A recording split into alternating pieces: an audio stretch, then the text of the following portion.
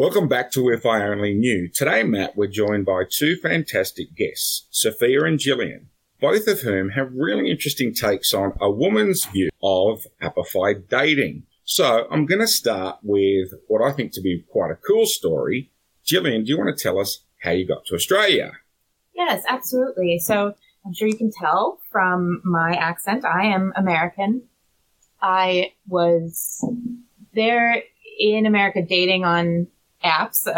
I was actually on the app called Hinge when I met my current partner, Luke, who is Australian. So Luke was actually living in my hometown of Pittsburgh when we met. And Go Steelers. Go Steelers.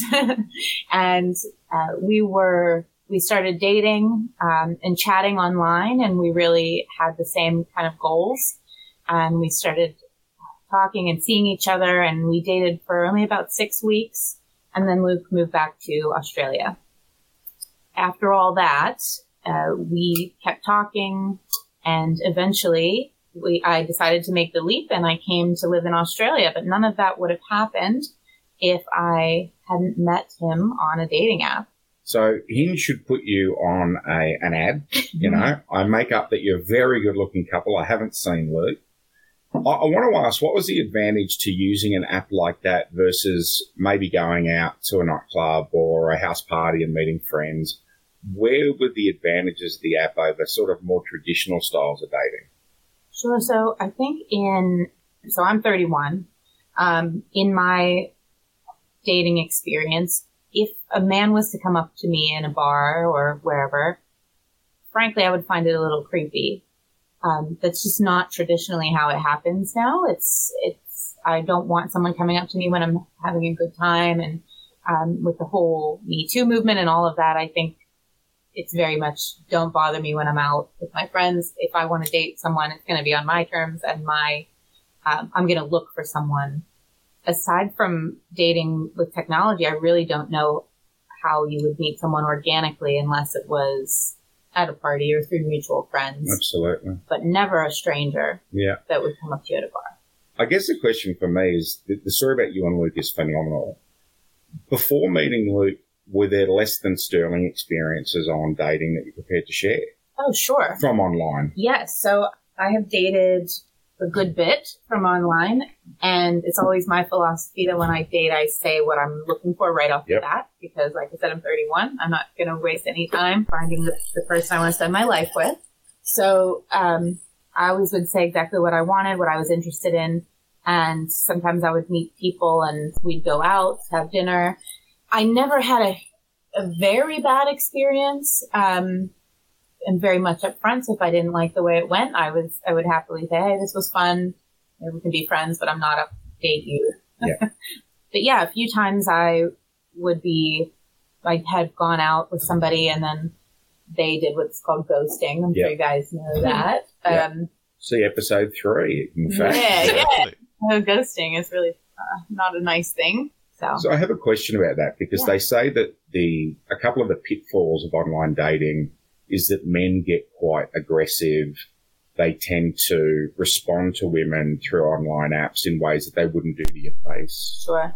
And that their expectations are generally a little bit more narcissistic and a little bit more about instant gratification, whereas women are tending to use technology to find lasting relationships, like your fantastic relationship with lovely Aussie Luke. You know, can't have an Australian guy on an app. Of course they're going to get the girl. Do you think, or have either of you ever experienced, or any of your friends experienced, that kind of, 0 to 100 aggression that happens with online dating? A good bit of my friends are still on online dating, and I think they do see that a lot. You know, I've had guys message me with less than polite things to start off the conversation, or we'd be chatting, whatever, and then all of a sudden would say something very sexual and inappropriate. And that's the kind of stuff. So I guess in that instance, ghosted people. When that stuff starts to happen, I'm not interested. So Well, it's sort of cross purposes, isn't it? They want to find out whether or not, it's sort of that thing as to whether or not this is going to lead to sex, which a lot of people see as a legitimate use of the apps, but really I kind of wonder if that's a bit dehumanizing, and if you're blocking them, I suspect part of it is that. Sophia, you've got friends in the dating scene. You're a bit younger than Gillian and I. What's it like when you're starting out in that dating world and people are relying on apps? What have you heard? What are the goods, the bads, and the stuff in the middle? Oh, look, I think there's a lot of pros and a lot of cons. I was thinking about last night just what my stance on the whole situation is, and I think it's really hard because, especially with COVID, there's not really any other way you can meet people at the moment. I mean, I'm not sure what it is in the other states, but I've been out a couple of times since restrictions have eased. But even when you're out at night in bars, you can't mingle with other people at other tables. Yeah. You have to stay seated. So for those that aren't in Sydney, our restrictions mean you've got to stay seated at the table. There's no dance floors. There's no chatting across the room. So there's sort of nothing, and I think it's really hard for people who are, really keen to get for relationships. There's sort of not really other ways. So everyone's just kind of having a punt on every single dating app. I think there's different apps that are technically geared towards different audiences. Yep. I've heard that Tinder is, well, at least for people my age, is more of a sexual thing rather than people wanting to get in a relationship. Bumble, I think, is really controversial. It's geared towards women and empowering women because women can only make the first move. But a lot of my friends who are women don't use Bumble because of that reason, because they don't like making the first move and putting themselves out there and being vulnerable. So I think that's a difficult one. I think it's also really hard because you get the whole field. So you get everybody who has a semi-bit of an interest in you. That opens you up to all the inappropriate sexual comments and harassment that, as you said, you wouldn't get in person. And you kind of have to field through it and sort through it, and it's a bit time consuming. So you're on a conversation. I want to play this out in my head. You're on a conversation and it starts with, I saw you smile on the app and it reminded me of a sunny day with a light rain. Do you believe in magic? Right? And you think, wow, this is really interesting. I've never heard somebody start like this. It's better than hi, how are you? Matt, if I was on the apps, I'd be crushing it, all right? Oh, Jesus, Fred, that was a bit rich. Come on. You weren't in the room. Both ladies went, this is corny, but there's something different here. Where you let yourself down, you young people, you take chances. Sure. Anyway, so we get halfway through a conversation, and then they ask an inappropriate question. Give me an example of the sort of question that would get you to turn that person off straight away. Anything to do with, objectifying me. I mean, I have given app dating a go. It's just annoying and time-consuming for me, but when you select your photos and your profile, you obviously want to make yourself look attractive as possible, so you're going to flaunt your best aspect. People who make these comments they'll identify what you have put out as your best flaws, and they'll make a comment about it, whether it's the way that your body looks or whether it's what your hair looks like, any sort of relation to your physical appearance and linking that into some way, sort of like a sexual innuation or something like that. That's an immediate. I won't even reply. That's it. I'm not even going to say, please don't say that or anything. I'm just going to, even if I thought that there was a really good connection, that's it. It's not worth it. I'm not going to waste time on a dating app talking to people who really don't want anything but a sexual experience. But in saying that, I do have a lot of friends. I know you said before women are sort of interested in relationship, guys, to 50-50 maybe. I have a lot of friends, I guess because I'm a bit younger, so people are less worried about getting into a serious relationship at this point. But I have friends who use it as a means to, get their intimacy. Yeah. So, it's hard. Because I think I'm fascinated by the idea of why there's two standards on apps. It is a misconception that the stats are 49% of people that use apps are looking for a real relationship. About 40% are looking for hookups. It's skewed more from a hookup perspective to men looking for hookups. Doesn't mean it's exclusively men. Part of the issue, though, that's really interesting is women engaging in online appified dating often report the idea that the appification of dating has really had impacts on self-esteem and self-efficacy because people tend to judge you just on what they see on the photos. Mm-hmm. I know someone about your age that's on online dating at the moment and it's a guy, couldn't care about the photos, not looking for a short-term hookup, and is met with so much cynicism it's not working. This is somebody that wants to find a partner. So how do we do it differently? You've had success, Gillian. Mm-hmm. If we took the best bits of your experience and built an app, what would it look like? Could be money in this, Matt. Write it down. If I only knew better, the dating app. Yeah, I think that it would be very much geared towards, this is what I want.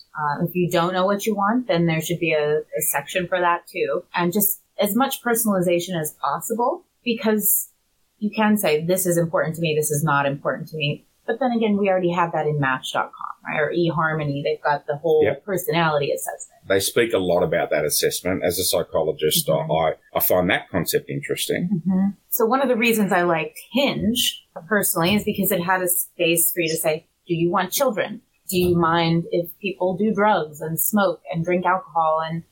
And that helps you in finding someone that's got the same goals long term as you do. I find that a lot of times in my experiences dating prior to being on apps, I was with people who it took a couple years and then we found out we didn't have the same goals. Absolutely. We didn't want the same things. So to knock that out right off the bat, really think would make it easier and more streamlined, and you waste less time. Can we have a little bit of fun with this? Are you guys open to this? So, Matt, I want you to think about the best line that you would use to start an interaction on an online app. I'll do the same because you laughed at me before. Yeah, I did. We're just going to get a yay for the day or a please go away. Yay for the day, it's a thumbs up, okay. I'd respond. Please go away is instant block. I don't want you to influence each other. Does it have to be one or the other? Or can be there's no middle ground here. We don't fence sit. This is online dating. It's the world of commoditizing people, treating them differently. You swipe, they're gone, they're out of your life. Give us your opening line. I need a bio because I would probably reference something in their profile being like, I like this as well. Let's talk about it, you know? Stop there. So is that a yay for the day, guys? This happens to me actually a lot. I have my last photo is of me standing with my snowboard right at the top of Blackcomb Glacier. And a lot of people, it's a really nice view and it looks quite high and it's a little bit impressive, not gonna lie. I would say 70% of people comment and go, where is this? This looks amazing. Or like, how cool. They'll comment something in relation to that rather than commenting something in relation to like my appearance or just a photo of me going, oh my gosh, your eyes are so pretty. That's definitely, that happens to me all the time. So that's a yay from, see, Matt, straight away. Okay, I'm going to go out there. You know what? I'm throwing that vanilla playbook of yours right out there. Yeah, come on, give us something different. I may get a double, come on. Go away. Come on, friends. Go run headfirst into that pit of embarrassment. Yep. Hey, actors don't like to say the name Macbeth because they're superstitious. Are you superstitious?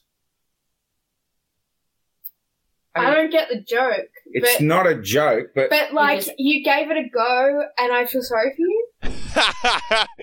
A pity reply. Oh, I'll give you another go because you kind of seem like you have some sort of interesting thing about you. Okay, so I just got, and I think they're pity yays for the day, Matt. Yeah, I got 2 pity yays for the day, but this is where you people let yourself down because a guy like me, I don't care that it's out of pity. You open the door. That's all I need to worm my way in, people. I agree. Yeah, I think having that, trying to get something a little bit extra, right, is interesting. Yeah. But also, I like the bio thing. Like, Luke asked me about my dogs, which anybody starts talking to me about my dogs, I'm all about it.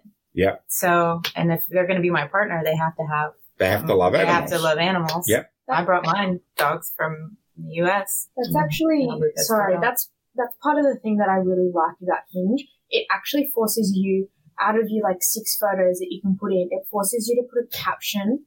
They generate some captions that you can choose from, but forces you to put a caption on at least 3 of your photos. And so you have to link the photos with the caption, and often it's about something to do with your life. And you can make it funny, but you still have to relate it to the caption. So I think that opens up more of you're able to respond more to people's actual meanings behind their posts, not just the actual photos themselves. Hypothetically, if there was an app that didn't let you see a photo until you had a certain amount of interaction, would you use it? Just gut feel. I was actually thinking about this last night. I think it's so hard. It's so hard. So I like the idea. And I like the idea that if you do place a heavy priority on attraction, then you don't have to use it. Yeah. So I do like the idea that if you are open to that, then absolutely go for it. I think it's a good thing to have on the market available for use. I wonder if an app like that would weed out guys that were very superficial and empower women in a very different way. I could be wrong about that. But I'm hearing you guys say that the chemistry is important and photos allow you to do that. With the right photographer, I could look like, Johnny Depp, right? There's so many effects out there, like absolutely. So and we had feedback from a contributor to the pod from the LGBTQI community, and talks a lot about in the gay community the hungry jacks phenomenon. So you look at these photos of a perfectly oiled set of abs or glutes or whatever it is that you're into, and they look great. And then when you turn up in person, it's like that Hungry Jack's burger you buy at 3:00 in the morning that looks like they've stepped on, sort of thing. And it's the letdown. It's called catfishing. Catfishing. Yeah. Catfishing. One last question. I don't want to hold you up too much, but when we talk about chemistry, do we set ourselves up on apps for this commoditization of dating? Because there is a phenomenon that says that this thing is quite addictive because of the feedback you get. Mm-hmm. Do we put ourselves out there in a way that lends to being commoditized on online dating? So I think a lot of the issues that I see in my friends who are around my age, they are very afraid to put themselves out there. They won't approach someone first. They won't ask a man out first. Wow. Which I don't get it. I'm not that way. I'm very straightforward. I'm very honest, but I think I'm in the minority. I think a lot of women are very, very, they'll wait to be asked a question before they just put it out there. Maybe they already have an idea in their head about what they want, but they only go on dates with people that ask them out instead of going on dates with people who they know are going to fit their criteria.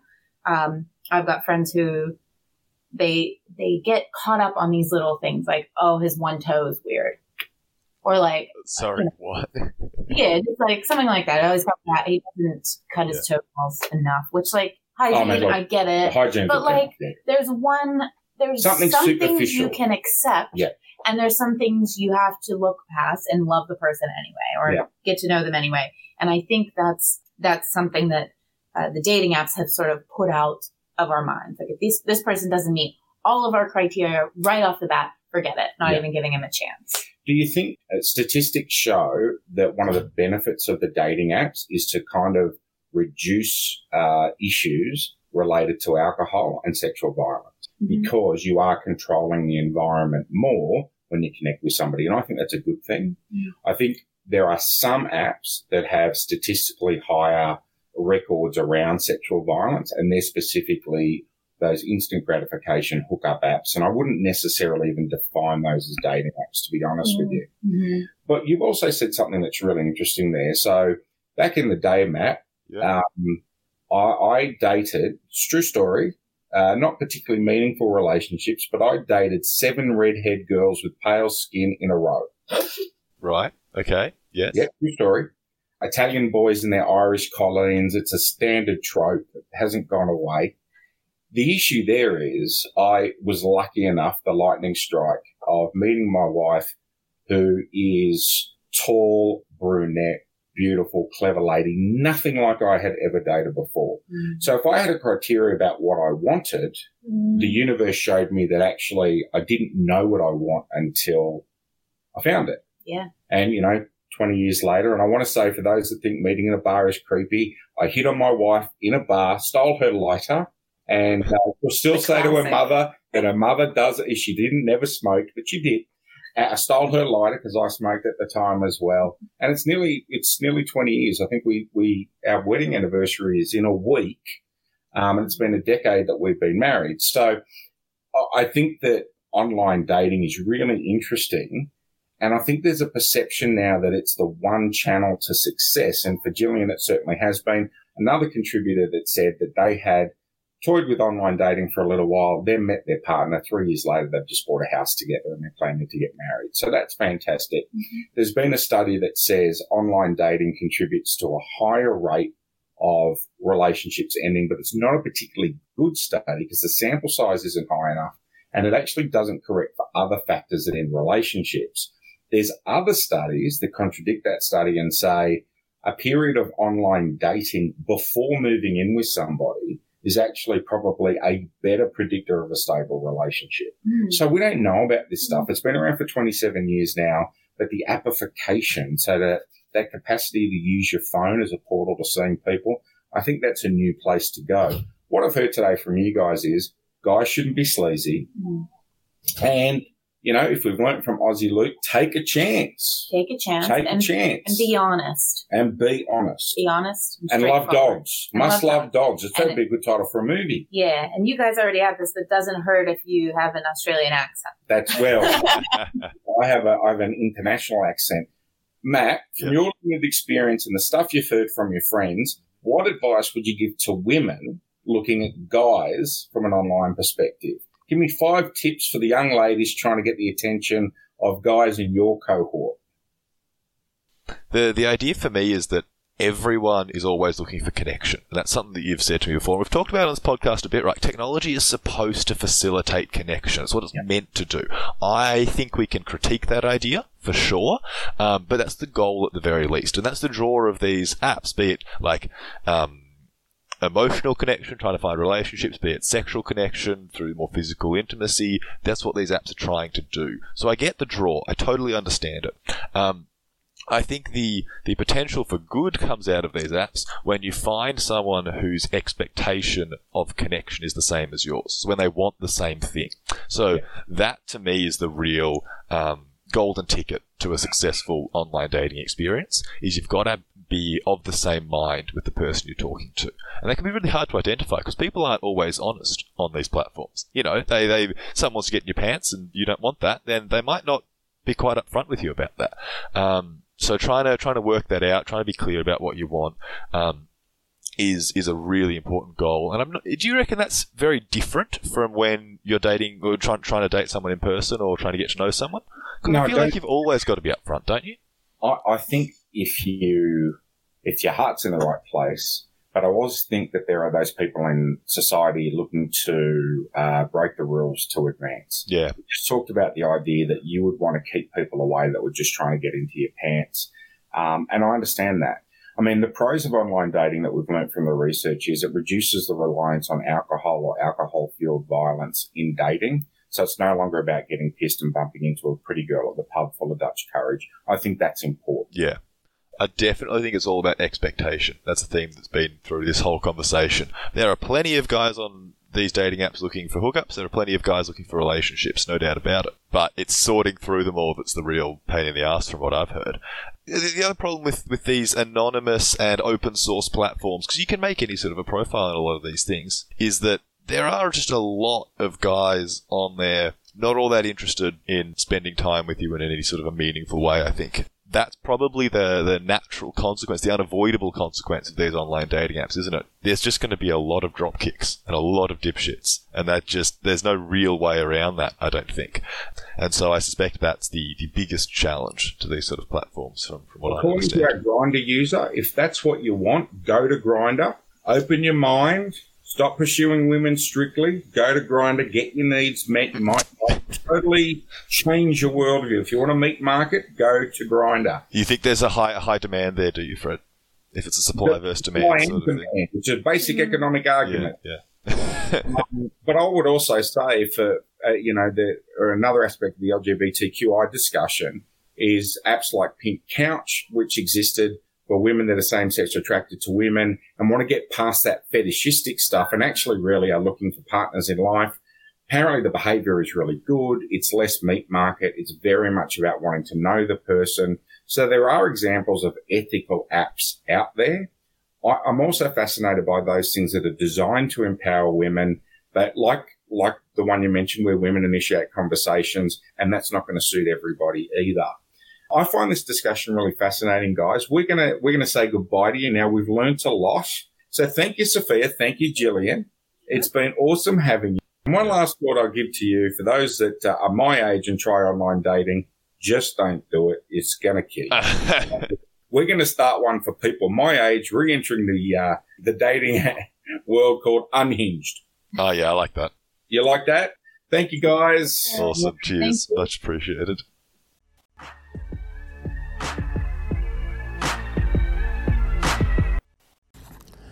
Matt, after many years of getting it wrong, the modern disability sector in Australia is finally doing something right. With the keynotes of choice and control, Care Squared Kids and Care Squared is designed to be a unique service that is reliable, dependable, evidence-based, and completely focused on the most important and valuable people in our community. If you're a carer, a participant, or support people on the NDIS, reach out on 1300 817 791 and talk about your allied health needs with the Care Squared team. We have OTs, speech pathologists, psychologists, physiotherapists, exercise physiologists, dietitians, and podiatrists, all dedicated to the needs of those people in our community that have the most diversity and the most opportunity. Care Squared Kids and Care Squared are about making life better in the long term. We're here to stay, we're privately owned, and we're all about you. So that number again is 1300 817 791, and let's make a difference. Thank you for listening. This podcast is a Better Pod Group production, with special thanks to our researcher, Nicola Binks, executive producer, Matt Blanche, the providers of our theme song with credits that are in our bio, and of course, you, the listener. It's important to remember that this podcast is for entertainment purposes only. Whilst there are therapeutic themes discussed, in no way is this podcast considered treatment, and in the event you're in a psychological emergency, please reach out in whatever way you can through 000 or Lifeline 13 11 14. It's important to remember that the discussion is for entertainment purposes, and the opinions voiced by podcast hosts are theirs and theirs alone. Any reference to copyright or copywritten material is, of course, the copyright of the copyright owner and or relevant corporate entities. Thank you for listening to Better Pod Group Productions, and tune in to some of our other excellent pod productions on this network.